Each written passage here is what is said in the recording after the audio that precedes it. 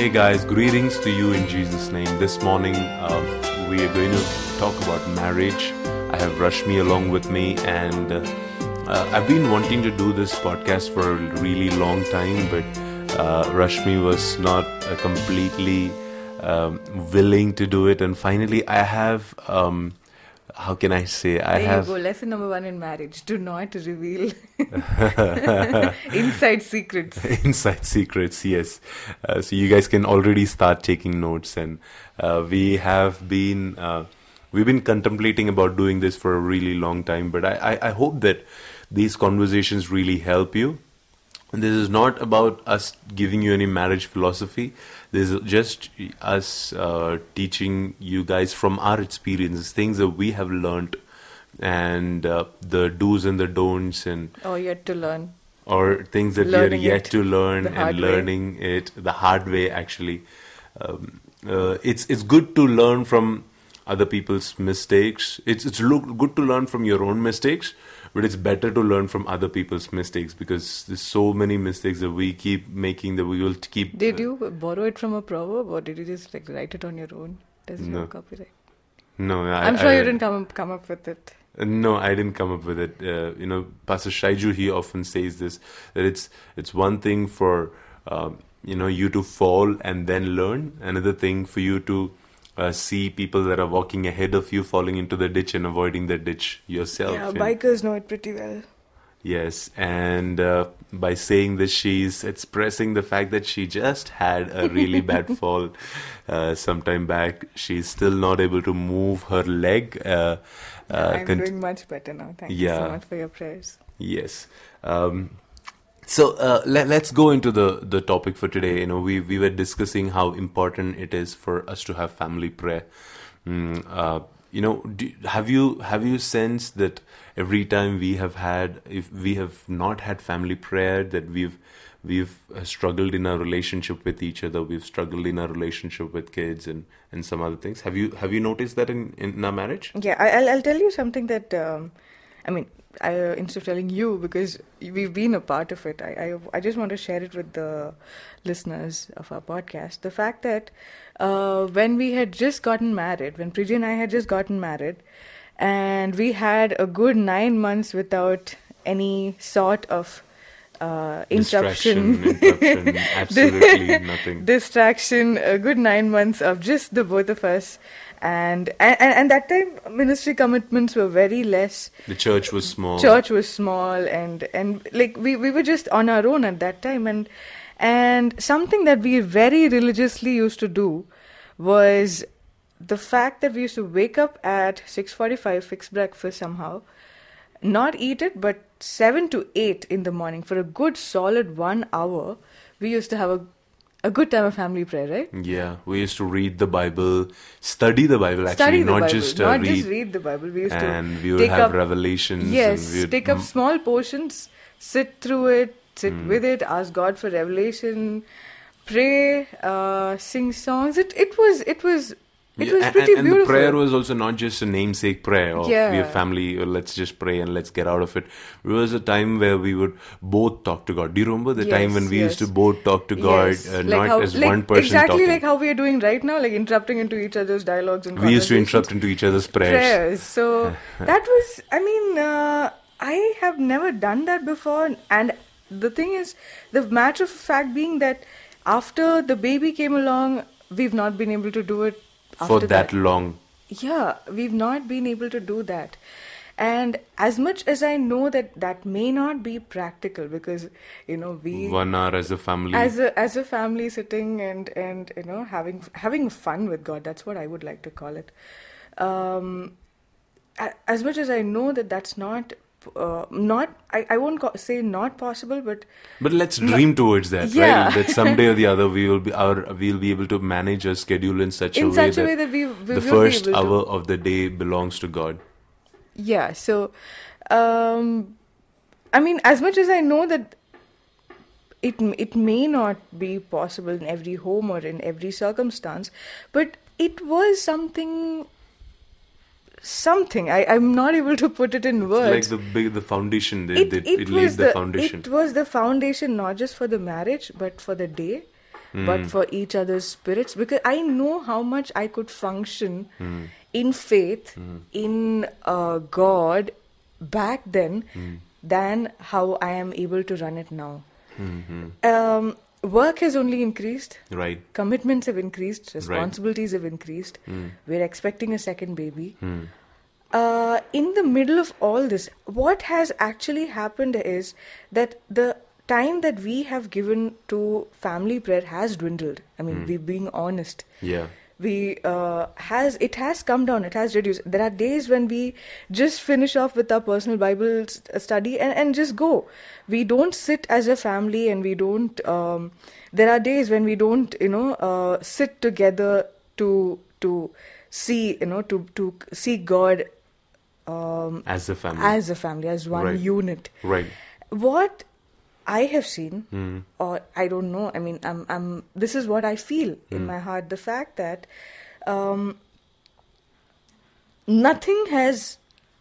we have not been able to achieve anything more in the time that we have sacrificed over family prayer, right, than when we have, if we have taken 20 minutes for family prayer today morning, had we not taken 20 minutes and done some work, we have not been able to achieve anything in those 20 minutes. True, very true. My house is still dirty. My chores are still pending. In those 20 minutes have not made any difference when I have thought that, okay, let me do this instead of Bible study. Right. Or this instead of, family prayer. Right. So I believe that the more importance we give to family prayer. I mean, personal prayer is a must. Definitely. That is food for the spirit. That's food for the soul. That without that, you cannot get by the day. True. But so is it in family. In families as well. I remember we used to do this right from the time we were dating, that before we go to sleep, we'll call each other up. I remember days when we will be so tired and we don't have any thing to talk about, and we'll be like, hey, let's just pray and call it a day. So we made it a habit from back then. So it's not just for people who are already married. You might just be dating, you might just be in the phase of getting to know your boyfriend, girlfriend, or your fiance. You're just headed towards marriage yet, but make it a practice to pray together like right now, and it'll bring so much clarity. We've seen how all the days when we have fought, or all the days that we've argued with each other and caused pain to each other, has been days when we've not had the opportunity to spend time in prayer.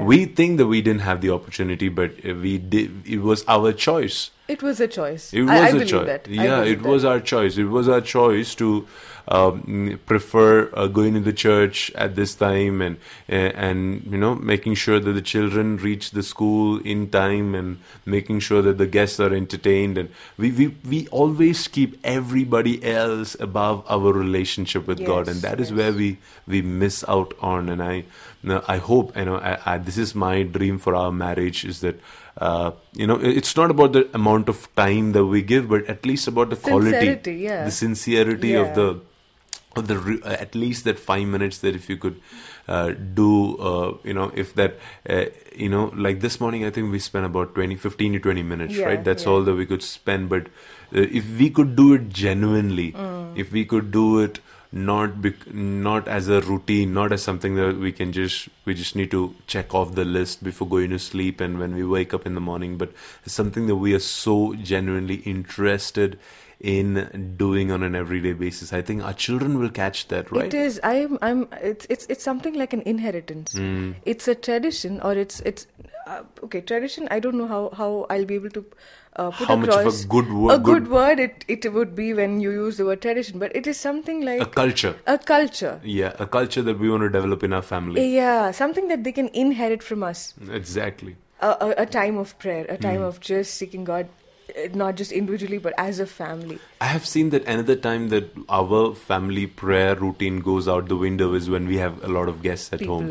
People at home. We are at times, not because we are mindful of the fact that they're around, but because of the fact that we have to wake up to serve them and to.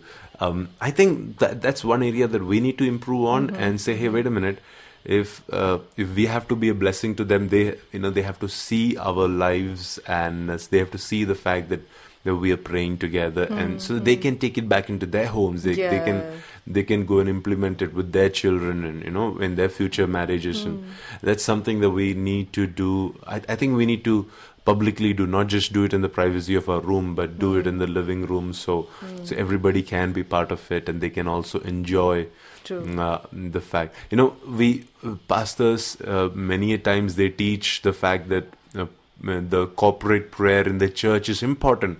If that is important, how much more is it important for you to be praying together as a family? The family is the primary, the basic unit of a church, right? And if you're not able to pray together in the family, how will you be able to effectively pray together in the church? And let's start in the family, right? Let's start where it really where we can meet every day. The first century church, they used to meet every day. Today we don't have the convenience to meet every day. Everybody has a career, everybody has a business, everybody has a ministry to do. But can we make it a practice, at least in our homes, that we host God together, every day? I know some families that do breaking of bread in their family times, who do communion in their during their family hours. Some of them who actually have worship sessions in their family hours, who actually have a proper Bible study. One person ministers from the Word every morning or every evening, and just be creative. Just host God in your family. I think that's one lesson that we can never ever overemphasize and say, you're doing this too much, or you can never do this too much. The more you honor God, the more you host God, the more your family will be founded, rooted, and continue to. I mean, something that comes to light, which becomes very significant, or which becomes really. It just stands out when you were saying that is the verse, I think it's Matthew 6:33, seek ye first the kingdom of God and His righteousness, and all these things, all these things that you not waste, all these things that you think that, if I sacrifice my prayer, I can get it substantially. It won't happen, right? So all these things will be added unto you. Seek ye first.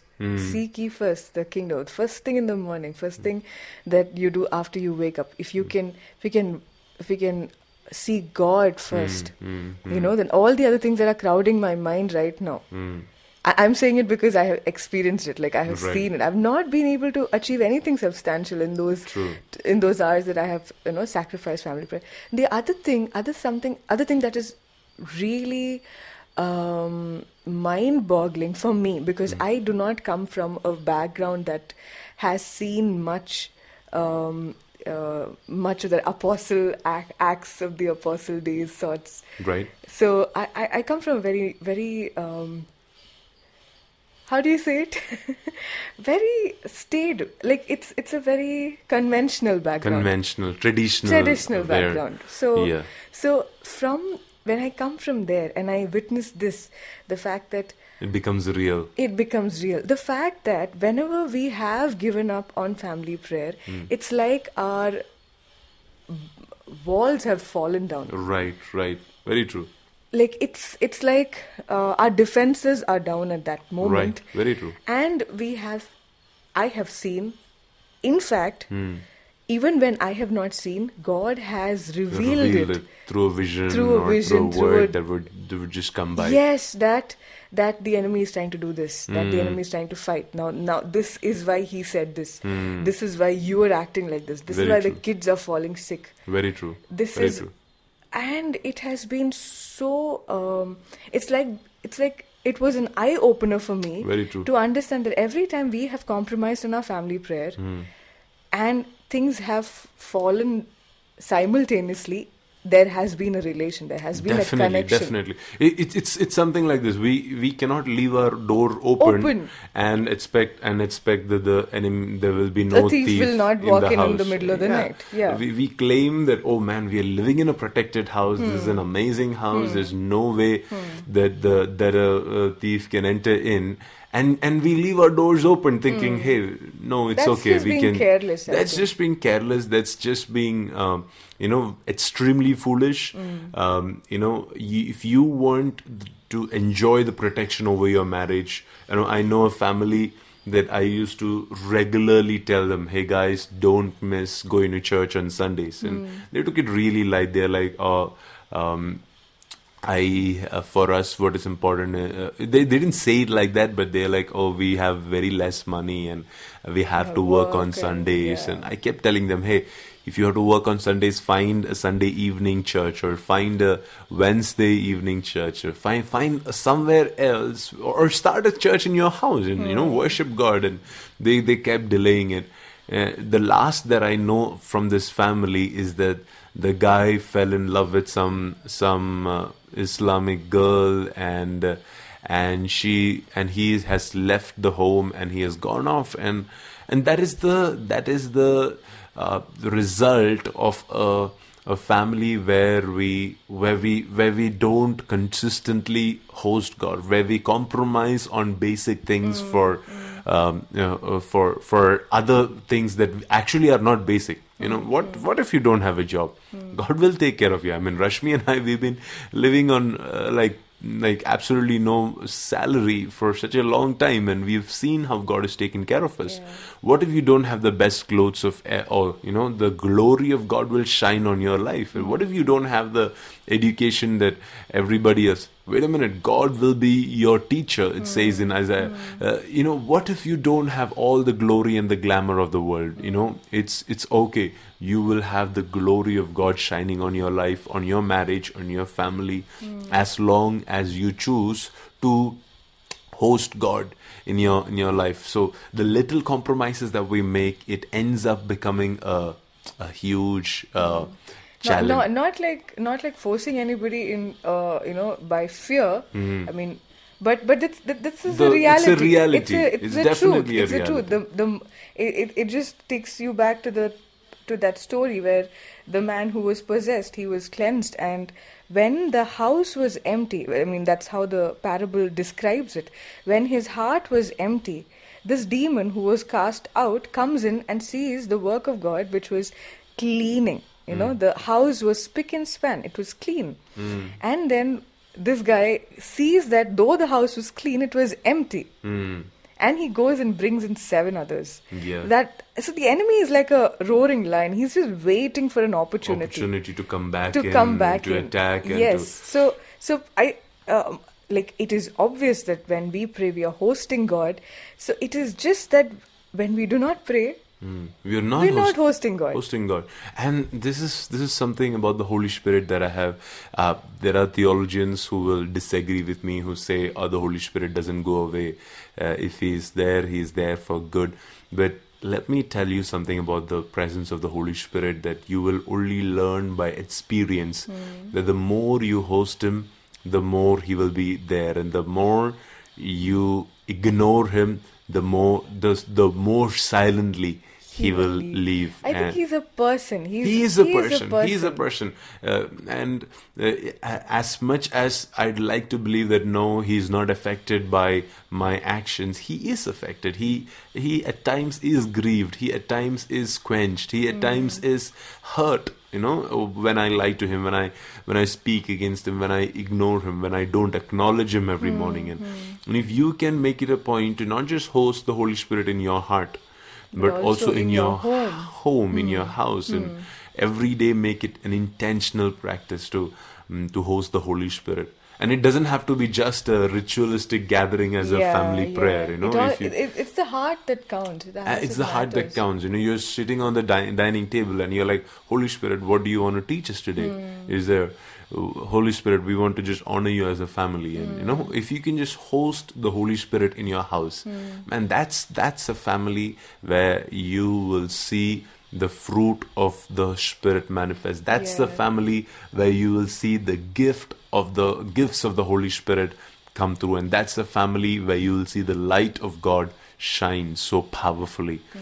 That's all for today, but thank you so much for joining along this morning and being part of this morning's podcast. Can we just pray over the marriages that are struggling, and let's just pray that God will bring a sense of conviction back into their hearts to restore family Bible reading time and family worship time and prayer time. Let's just pray together and let's just bless them right now, and let's just declare the grace of God upon their life.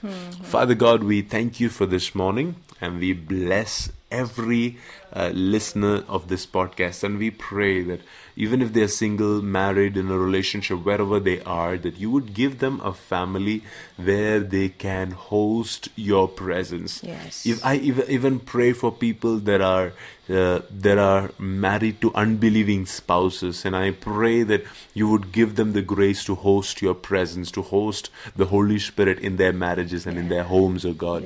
And that every decision in the house will be taken around your presence.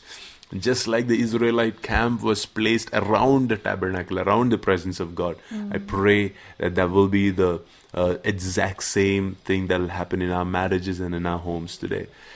Thank you, Daddy, because you will cause that to happen in their life. Thank you for hearing our prayer, and may you be glorified through our marriages and our homes. In Jesus' name we pray. Amen. Amen. Amen. Thank you guys for joining along, and goodbye. God bless you. Until next time. Hey, if mouse, the plural of mouse is mice, what's the plural of spouse? Spice? Yeah, good. Okay.